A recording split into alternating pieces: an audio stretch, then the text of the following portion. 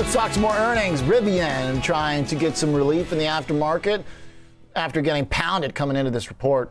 Kevin Green and George Tillis are with us this afternoon. All right, guys, welcome to the show. Grapes, fruits, and lemons and limes. Let's talk some cars. George, what's Rivian got to do to get out of the doghouse? That's just how I'm going to open up every segment now when we're talking about companies that are down 75% plus. What are we at now, like 80, 90%? Rivian, $20 off 150. Where does that put us? 88% down from the high. Yeah, it's in the high 80s, somewhere in there, if my math serves me correct, OJ. But look, the operational challenges, that's where Rivian faces some challenges. I mean, it's a real product. I've seen these things driving around. So they're producing automobiles, and the expectations really matter for a company like this because they are losing money. But effectively, as long as top-line sales start increasing or the rate of change greater than the operating cost or the losses, then ideally speaking, it should find a tradable bottom, but there are still some operational challenges. They actually missed the earnings estimates. Looks like they came in around $177 a share versus the $1.44 estimate. And also, here's the thing: the adjusted EBITDA loss was $1.15 billion. Now compare that to last year; it's greater in terms of a loss of $400 million, but sales are greater. So this is the key.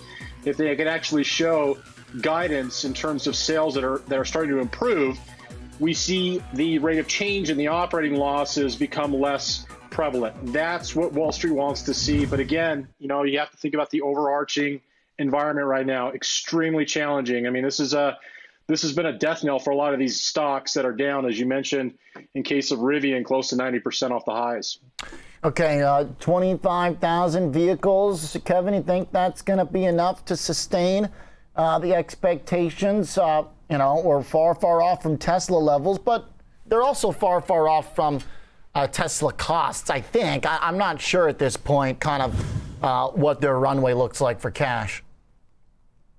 Yeah, I'm going to take a little bit of a different approach here. I think it's going to be production numbers, and that's really what the street's going to look for. Just like with Tesla, ever since it was at $200, we were looking at the production numbers. That's what really mattered.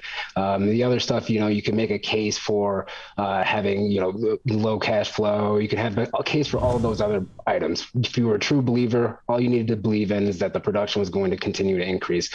Rivian's going to need to have about 6,700 cars a quarter on average each quarter to be able to hit their target. And I think that's actually why you're seeing the stock spike actually right now, because the earnings weren't that great. But if they reaffirmed their production numbers, that they're confident they can hit it, I think that's why the street's saying, okay, we're going to give you another shot here. It doesn't also give you a lot of confidence that you're seeing, Ford back out. I think JP Morgan had some customers that backed out from their shares in Rivian as well. That's not really good when you had this lockup period end. So overall, I think it's going to be production numbers. I'm still a little bit skeptical about the stock at this point in time. Okay.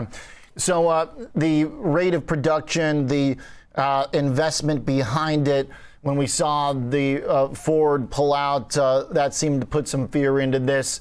Does the stock price matter for the success of the company? How intertwined are they, George, if it comes down to share issuance or debt financing? How important is the actual stock to the company? Is there any of that reverse osmosis happening here?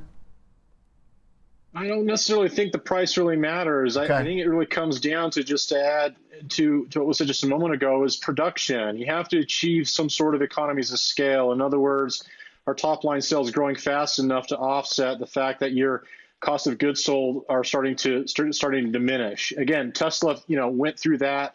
They actually broke out of that and found positive economies of scale. This was actually when they broke out prior to the pandemic. So it can happen eventually for a company like Rivian, but there are still challenges for the company. Now, looking at last quarter, the adjusted losses from an operational standpoint were $1.23 billion. They just reported $1.14. That's better than where they were, again, last quarter. But at the same time, I didn't look at the share dilution. I'm assuming that there has been quite a bit of share dilution in that time frame as well. So I think the production numbers are extremely important for a company like Rivian. Aside from that, price really doesn't matter, but it's still trading at a lofty, price to sales ratio when it comes down to, sales overall less than $1 billion per year, but it's trading at a $26 billion market cap. So again, that's on a trailing basis. That's still quite lofty, especially in this market environment. It might have been different if this was, let's say, a year and a half ago. We may have seen a different story for Rivian in terms of price performance, but right now, I suggest it's probably going to be under pressure just because of the economies of scale. It just hasn't achieved the scalability yet, but it may one day. Okay. All right. So scalability. When we look at some of the other stuff today and this afternoon, it seems like scalability is a welcome problem to have. We've got Coinbase having existential problems. You've got Beyond Meat having possibly operational problems. Beyond Meat down to $19 after closing at 26. Had already been thrashed plenty already. I mean, it just is kind of looking like this is never ending right now. Not trying to, induce fear, panic, but there are so few things working in this market, and today's sell-off was unrelenting. Kevin, thoughts? I completely agree with you. I mean, if you're seeing the sell-off and the VIX pretty much went nowhere. So yeah, what does that mean? It's really some long. I'm sorry? What does that mean? That's crazy. Yeah, VIX was down. Yeah.